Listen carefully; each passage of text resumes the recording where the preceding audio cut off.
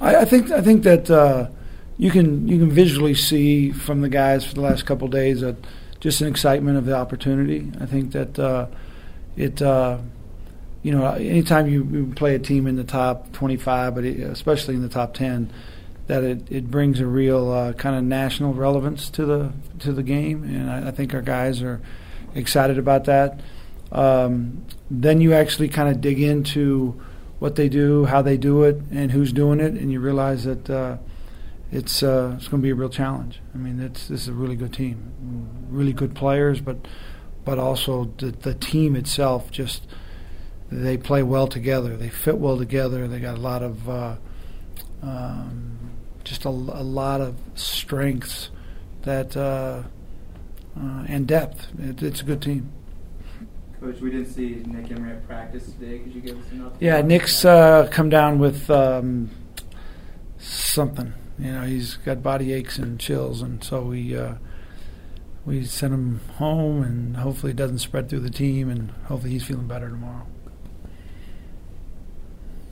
Is this knee pretty much recovered from the contusion? Yeah, he's actually feeling better. I think he had 2 really good days of practice, Monday and Tuesday, and then I could see yesterday at the end of practice he looked to me like he was a little bit tired. He's a kid that never tires, and he looked a little bit winded and kind of pale, and today didn't look good at all. So you've seen a lot of really good Gonzaga teams over the years. Is there one that makes this one a number one team versus some of the other ones you've seen? Well, obviously their consistency. I mean, they have been beat, and but you compare different teams to what was their best guard line in the last 5 or 6 years, and what was their best front line with the first couple of years in the league with Elias Harris and Sacre, and I mean they've always got a couple of really standout guys on their front line and in their back court, but this year I think they've got a group of 3 or 4 in each place. I think they got a couple point guards that can really run their team well. Their depth is tremendous, really impressive. And the guys come in, they know their roles, they perform in their roles. I think that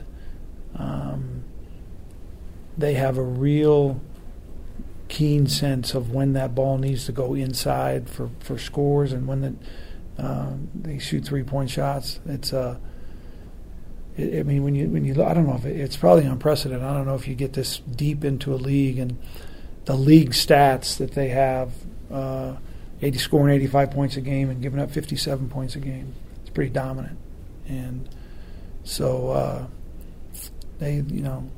Jay, you asked me the other day if I thought they were the number one team in the country or should be ranked the number one team in the country, and I didn't really know that much about them, but there's no question in my mind that right now they deserve to be the number one team in the country, and until somebody beats them, I think they'll probably stay there.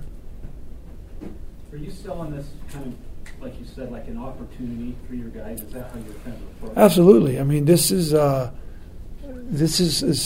I think that you look at the excitement from fans to sell out early, 3 or 4 days early. I think that people want to be able to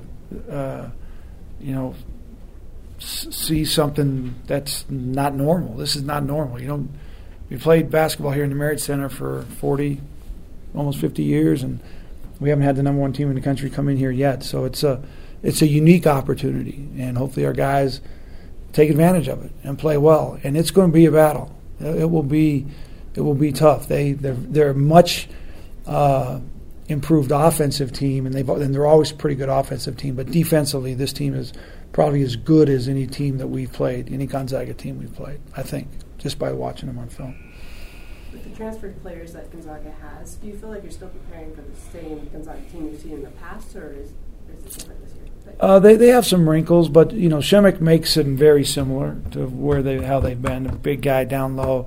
Zach Collins brings a whole new dimension to him, and then obviously the 3 transfers from Washington and Cal and Missouri. Those 3 guys bring some real athletic strength and speed that maybe is unique to Gonzaga, guard line and their front line. You mentioned their depth and efficiency. How do you beat them?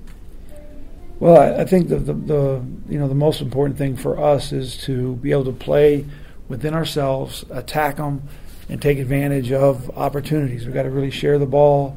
Defensively, we have to be a real aggressive mindset and make plays on the ball. And then your effort has to be extreme, has to be unmatched, and hopefully that's what we get from our guys. And you get a group of guys that get going, and you get the crowd behind you, and that's what makes college basketball exciting. So look forward to tomorrow night.